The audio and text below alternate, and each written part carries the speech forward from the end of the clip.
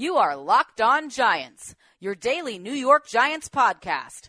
Part of the Locked On Podcast Network, your team every day.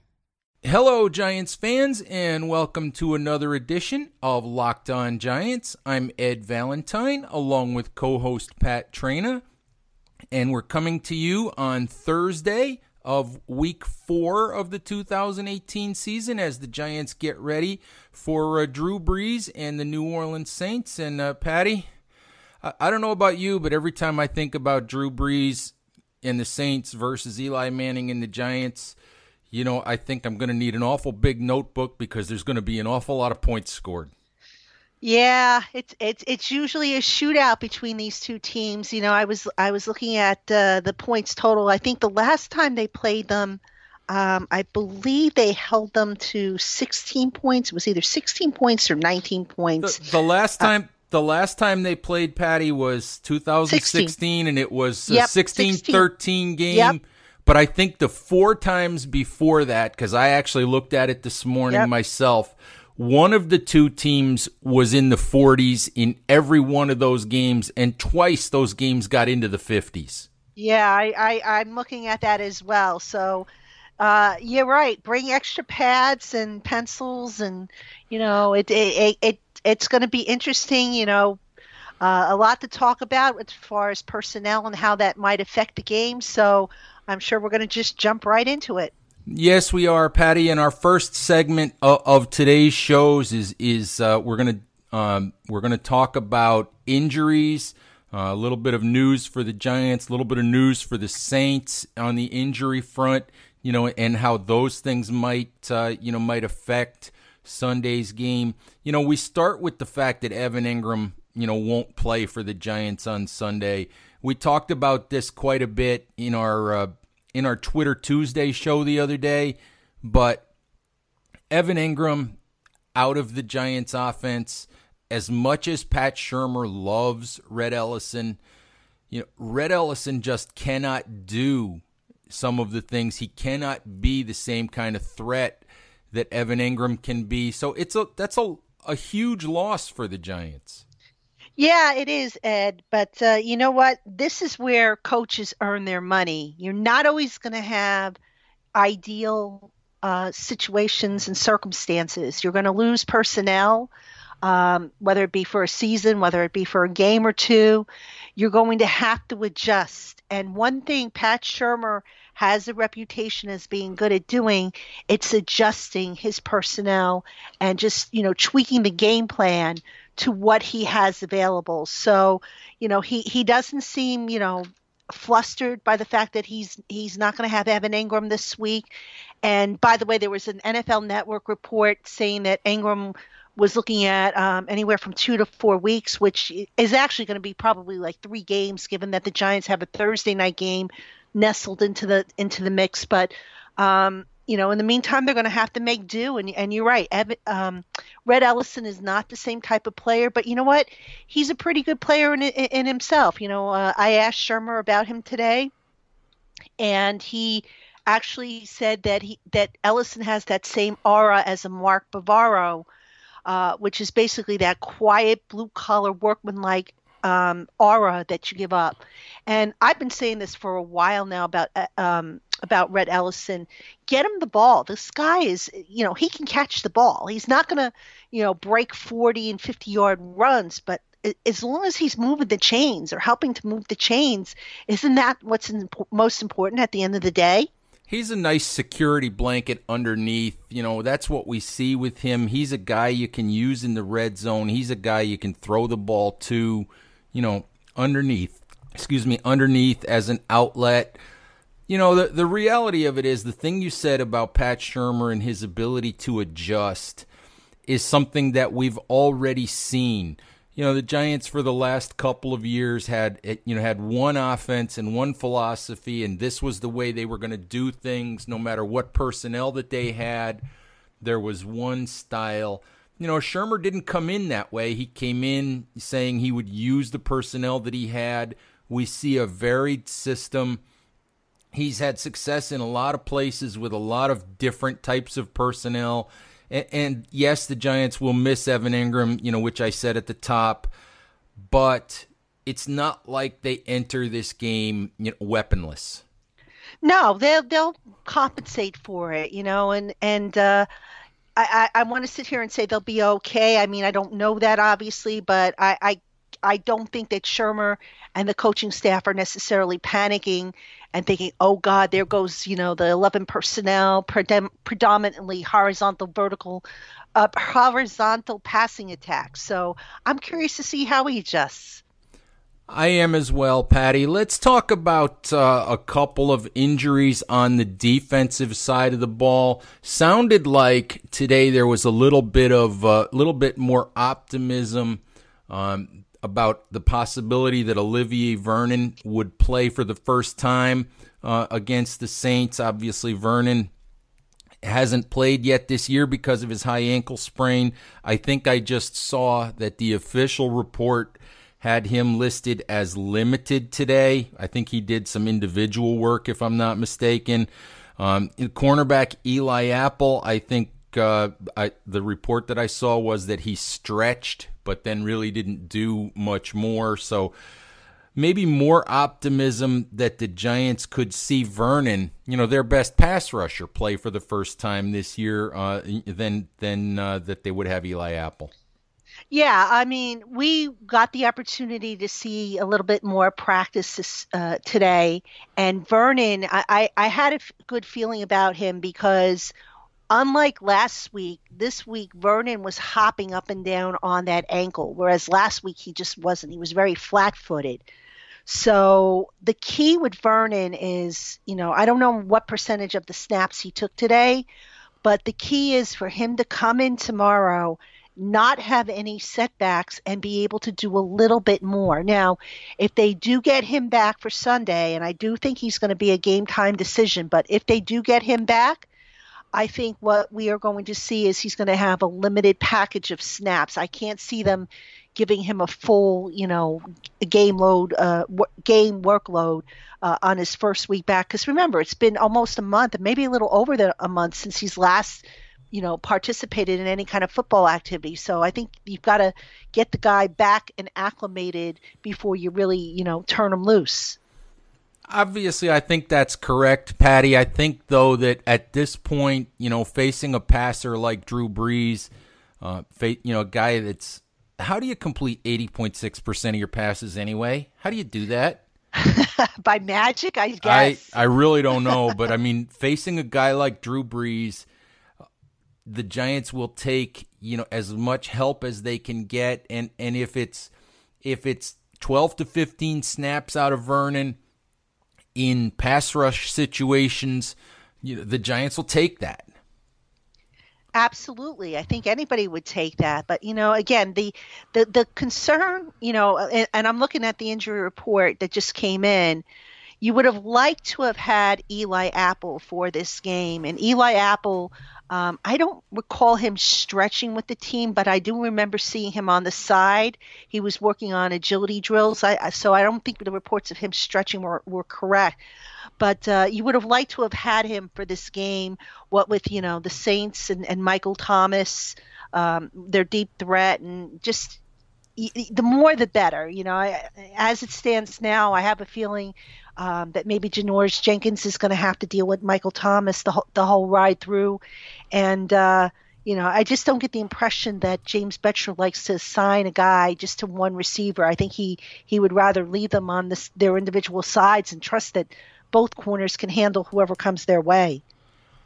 Patty, let's take our first quick break for a word from our sponsors, and then we'll come back and we will actually talk a little bit more about Drew Brees and, break down the matchup and what the Giants are going to have to do a little bit more. Locked On NFL is becoming everyone's favorite daily national NFL podcast. Mondays, it's the local experts on the biggest stories of the week. Tuesdays, former NFL quarterback Sage Rosenfels joins Matt Williamson. On Wednesday, it is Mike Renner of Pro Football Focus. Thursdays, the great Mike Sando of ESPN joins the show. And on Fridays, Get Matt's picks for the weekend games. Giants fans, let's talk about advice. Patty and I are always being asked for it, but one thing we can't do is tell you who is going to win or lose the games. If you think you know, you've got to check out MyBookie. MyBookie has been in business for years, has great online reviews, and offers an easy-to-use mobile site. You win, MyBookie pays. It's that simple. Join now, and MyBookie will match your deposit dollar for dollar. Wait until after 7 p.m. Eastern Time, and MyBookie will give you an extra $25 free play on deposits of more than $100. Visit MyBookie online today. That's MyBookie. And don't forget to enter the promo code LOCKEDON25 to activate this special offer for our listeners. With MyBookie, you play, you win, you get paid. All right, Giants fans, Ed Valentine and Patricia Traina here on Locked On Giants, and we are discussing Sunday's matchup between the Giants and the New Orleans Saints. And Patty, before the break, we started to talk a little bit about Drew Brees. We started to talk a little bit about the Giants secondary, which is going to be missing Eli Apple. And, you know, I've already mentioned it a couple times at Big Blue View this week. When I look at this game and I look back at Sunday, Deshaun Watson mostly used his mobility to create some passing opportunities Sunday against the Giants and threw for 385 yards. And when I look at that, I thought he missed a lot of opportunities. I thought he missed some throws that should have been made, you know, while he was in the pocket.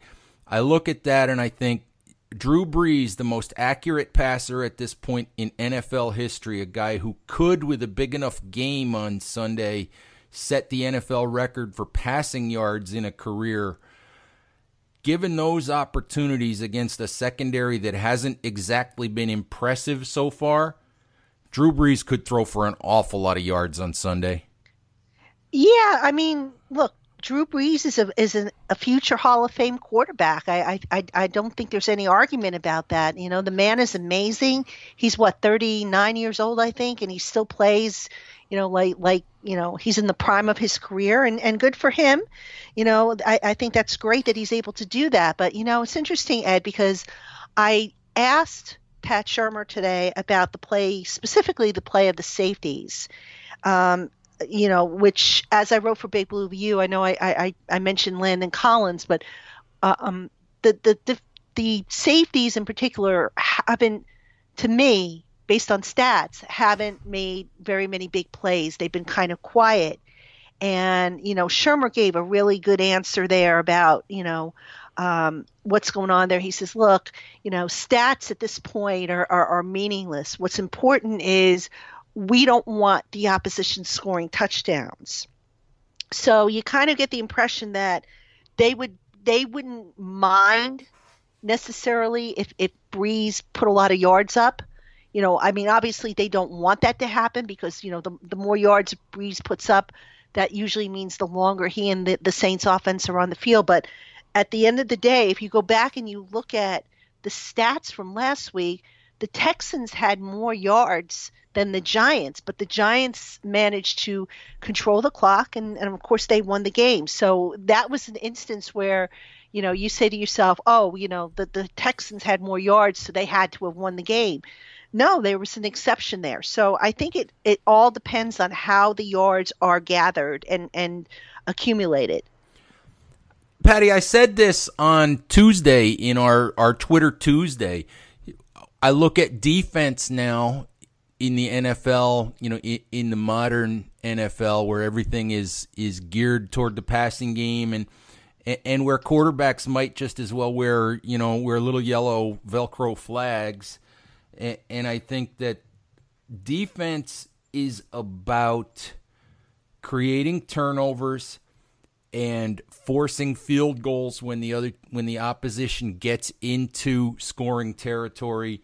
Defense is not about yardage. I mean, I mentioned, the yards because I can see Brees, having a lot of opportunities. And the question is going to be, defensively, can the Giants keep the score at a range, where their offense can give them enough?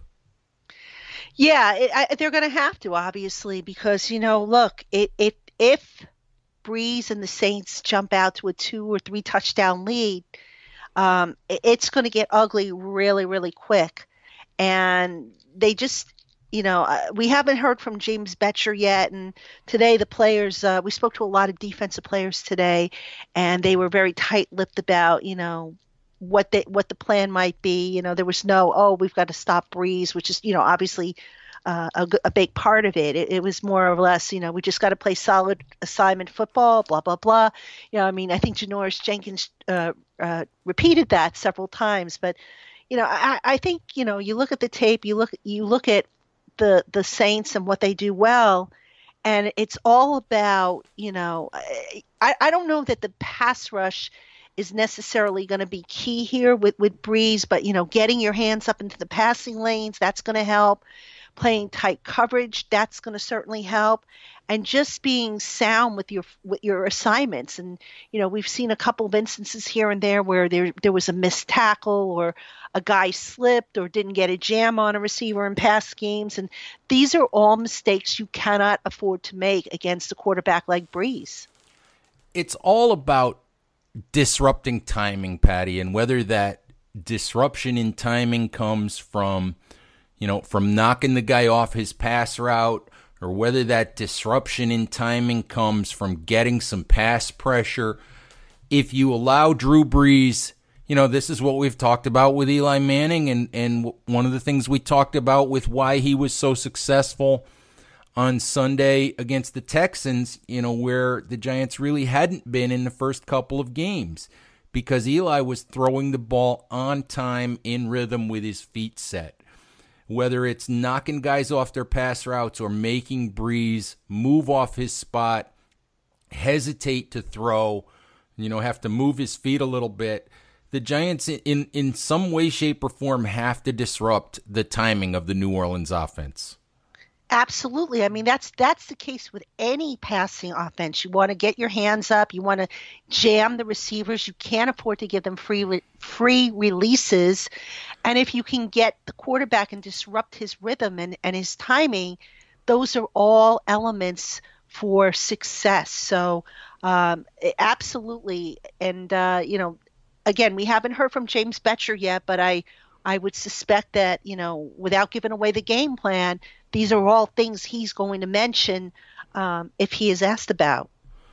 Certainly, Patty. And, New Orleans, we talk about Drew Brees, but New Orleans has, we also talk about the Giants' weapons. And in a lot of ways, these teams, the Saints over the last couple of years have put up a lot more points than the Giants have.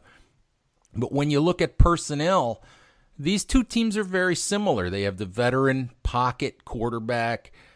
New Orleans has Michael Thomas as their big gun at wide receiver. They both have, versatile running backs. The Giants with Saquon Barkley, the Saints with Alvin Kamara, who, like Barkley, can be a real matchup nightmare in the passing game. A whole lot of similarities there, when you look at the two teams. Yeah, it's interesting because Landon Collins today was asked about, practicing against Saquon Barkley and if that helps, get ready for, playing against Alvin Kamara, for example. And it's interesting, I don't know that it necessarily helps, because remember, it's the scout team that the defense is practicing against, not so much the first team offense, as I understand it.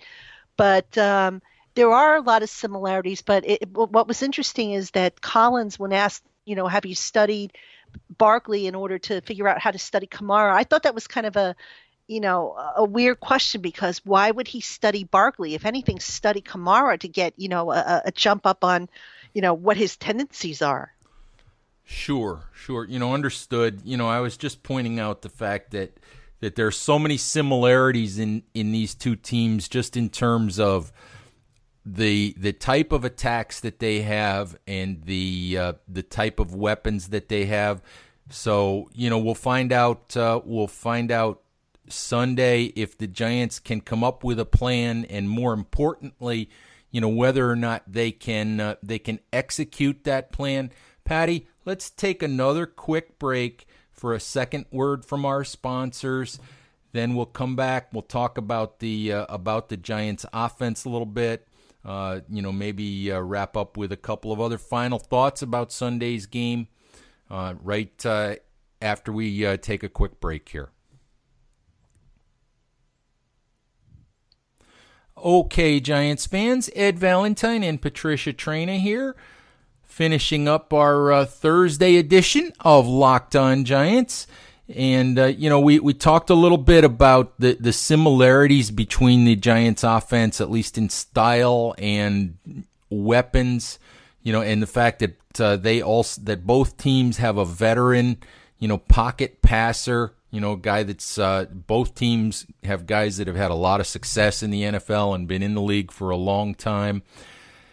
The reality of it is, though, New Orleans, year after year after year, is a high-scoring team. The Giants, we all know, if you've been paying attention, unless you've been living under a rock or somehow know nothing about the Giants, in which case, how did you stumble across this show? But we're glad you did. We're glad you did, and we're glad you're still here and listening to me ramble. But the Giants haven't scored 30 points in a game, since the final game of Tom Coughlin's, coaching career with the Giants, which is 37 games ago now. So the big question is going to be, we opened the show talking about the possibility that this could be a shootout. Do the Giants have enough? Can the Giants compete, and not only compete, can they win a shootout with this Saints team? Ooh, that is a tough question. I'm going to say, look, when we break this down, it all starts up front with the offensive line. I don't mean to sound like a broken record, but that is a fact. I think we can all agree on that. The Saints' defensive front is no pushover. And you have one of the key matchups in that Giants offensive line, the Saints defensive line, is Cam Jordan versus Chad Wheeler. Jordan is another speed rusher, and last week, we saw Wheeler. He did okay, but he also had problems with J.J. Watt and the speed that Watt possesses. And just in further breaking down the tape, and I had put this out there in an article, a film breakdown that I did for The Athletic, if you want to check it out. But Wheeler was most susceptible, I thought, on any charges through the B gap, which is the gap between the guard and the tackle, those inside rushes. So I'm just wondering, if I'm Jordan and I'm watching the film, and I'm told by the coaches, okay, you're going to line up against Wheeler, that's the gap I'm attacking. It's going to be interesting to see how the Giants counter that. I think we'll see a lot more of Red Ellison. We did last week. I think Red Ellison played a high number of snaps, probably the most snaps he's played all year. So it'll just be interesting to see how they're going to counter that and just, make sure that they can give Eli Manning and the rest of the offense the time that they need in order to set up, get down the field, or run the ball or whatever, and it all starts up front. Patty, let me say two things about Cameron Jordan versus Chad Wheeler. And the first one is, look, I think this should help make you feel smart, because our own Chris Flum did a film review of Chad Wheeler versus J.J. Watt and came to the same conclusion you did. He was okay. He was able to push Watt, around the pocket or handle him for the most part, on wider rushes, but the inside moves gave him all kinds of trouble. So he came to the same conclusion you did, that it's that inside move, that inside rush, that was the issue. So you should feel smart. So, good. I just wanted to put that out there to make you feel good. Well, thanks. I guess Chris and I both looked at the same film or something. Apparently. Well, there's only one game to look at, Patty. So obviously you were looking at the same film. There were also, several dozen plays to look at, but this is true. No, look, this is what NFL players do to prepare. They study their opponent and they say, okay, what weaknesses did he show in the last game, the game before that, historically? And, the guy that really prepares well will have a whole dossier type of file on their opponent. And, Wheeler, what I like about what Wheeler did was that he was true to his technique. He wasn't all over the place like Eric Flowers tended to be when he played, and that is half the battle right there. Now, the thing with speed and quickness, that's going to ultimately come, I think, as Wheeler gets more reps. But you got to remember something, and I go back to what we wrote in Inside Football about Wheeler based on the preseason snaps. To our eyes, we always thought that Wheeler looked more comfortable on the left side, which would stand to reason because Wheeler played left tackle in college at USC. So now you're asking him to take snaps on the right side, and it's like starting all over again. We've had on the shows before Duke Manyweather, who offensive line guru. He's spoken about how it's not that easy to flip from one side to another, and most offensive linemen will tell you the same thing. It's not that easy. It doesn't happen overnight. It requires a little bit of work. But to the Giants' credit, they're getting Wheeler, as many reps as they can, kind of force feeding them, if you will, to get him ready. And he's responding. So far he's answering the challenge. Still has room to grow, but I think, hopefully for his sake and the sake of that offensive line, he gets there. Let's clarify one thing, though, Patty, in terms of Wheeler and, reps on the right side. Wheeler started, I think, 4 games on the right side for the Giants last year. He took a lot of reps, through practice in the preseason and all during the season. He took a lot of reps on the right side. He's been taking reps this year on the right side. He's been taking them since the spring. So I just want folks to understand that while it is still not as natural, not as easy, still a work in progress, if you will, for him, because he spent so many years playing the left side. The right tackle position is not something that the Giants just sprung on him last week and said, Saturday afternoon, they said, learn the right tackle position and go play J.J. Watt tomorrow. No, it's not. But just to go back to last year, Ed, Wheeler was pressed into action on that right side when Bobby Hart, decided that, he wasn't interested in delivering the goods, so to speak. And also, I believe they had injuries, if I'm not mistaken, on the right side. So right. he got thrown into the deep end without a life raft, and basically was told sink or swim. Now, you're right in that they gave him reps throughout the spring and the summer, but they also were trying to get him ready for the left side as well. So he had, I think, an equal number of reps at both tackles, because the idea initially coming in was he was going to be the swing tackle, the guy that was going to step in case Nate Solder went down or Eric Flowers went down.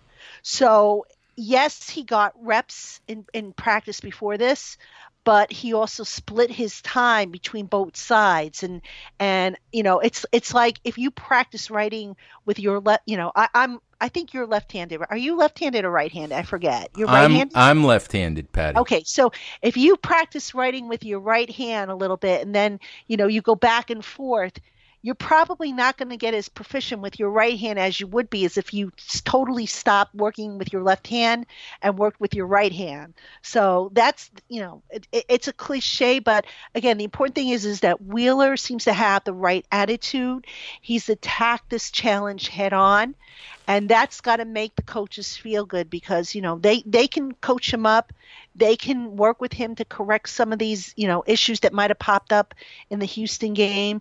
And it's up to Wheeler to go in and prepare. And I can tell you, I can recall instances where during the off season last year when we would have media access, I can remember one time coming out of the building after a media avail, and I want to say this was this in January? This might have been in January after Pat Shurmur was hired.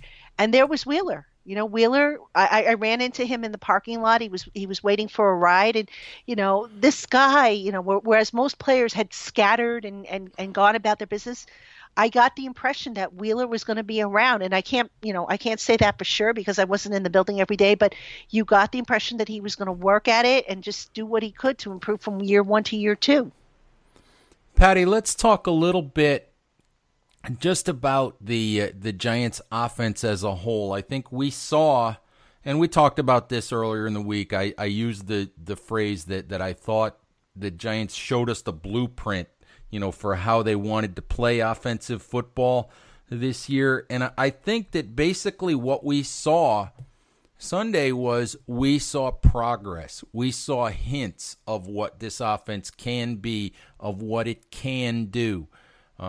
We may have to see that not just through the first half and for one drive in the second half.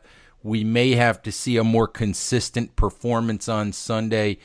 But I think that we saw hints that, this may not be an offense that would be the, one of the 2 or 3 highest scoring in the league on a week-to-week basis.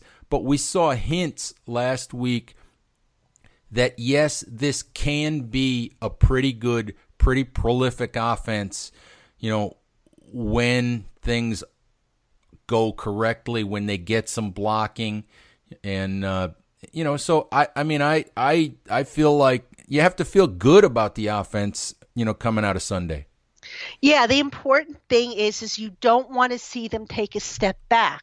That's what we saw, unfortunately, from week 1 to week 2. And not just the offense, the entire team took a step back. So we want to see, for this week against the Saints, we want to see them take another step forward. Now, what's that step that we're talking about? I can't tell you. Because, the coaches might have a better grasp on what they want to see moving forward. But that's the important thing. Stacking, not to quote Shurmur, you want to stack one good day on top of another after another after another until you get to where you want to be. And that is going to be the challenge. They're going to have to do it without Ingram. It's going to require some creativity, but again, Pat Shurmur has just been the picture of calm. I mean, I've never seen a coach that even keel, regardless of what was going on around him. And I think that part, trickles down to the locker room because I just sensed that with the guys. They weren't panicking last week, and they just trust and have bought into the process, and that's half the battle right there. Well, all of that calm could be construed as, Pat Shurmur is maybe the most boring vanilla guy to listen to on the planet. But that sense of calm, considering, where the Giants have been and where they came from a year ago, and all of that sense of calm and that sense of, okay, we're making progress. We can figure this out. We're on the right path. We just need to keep working at it. There's no snark from him. There's no snottiness. But I just think that sense of calm, that you reference really serves this team well, and not just for this week, not just for the next couple of weeks. I think that it serves this team well, going forward for the rest of the season. and honestly, for however long that Pat Shurmur is their head coach. You're absolutely right, Ed. And I'm reminded of something my father always used to tell me whenever I would get upset over something. He used to say to me, all you're doing is you're exerting energy that you're going to need to solve the problem. So instead of, sitting there fuming and fussing because something popped up and it wasn't expected or how you wanted it to go, take a step back and just say, okay, you know what? How close did I get to being, where I want to be, and what can I do to get to where I want to be, rather than, having your blood pressure go up 100 points or whatever. And it's true, it's really good advice, and it's something that Shurmur has introduced and preached in the locker room. And yeah, he's boring. I mean, he's also a very nice man, by the way. Yes, he is. and with a dry sense of humor, he tries. But you know what? It's so much better because given all the drama this team had last year, and how it contributed to the team's self-destruction. I mean, this is a nice change of pace. I mean, I don't know about you, but I'm absolutely tickled pink that I get to write about football every week instead of writing about the latest drama. I am as well, Patty. The one other thing that I get a kick out of with Pat Shurmur, to be honest with you, is on occasion, he will say something with that dry sense of humor of his, and then he'll have to inform everybody that he was telling a joke. Yeah, well, if you got to explain yourself, then it wasn't funny. No, it wasn't. Patty, I think with that said, I think we've pretty much covered everything we needed to cover today. So let's call it a show. Giants fans, we thank you for listening as always, and we will talk to you again soon. Bye-bye now.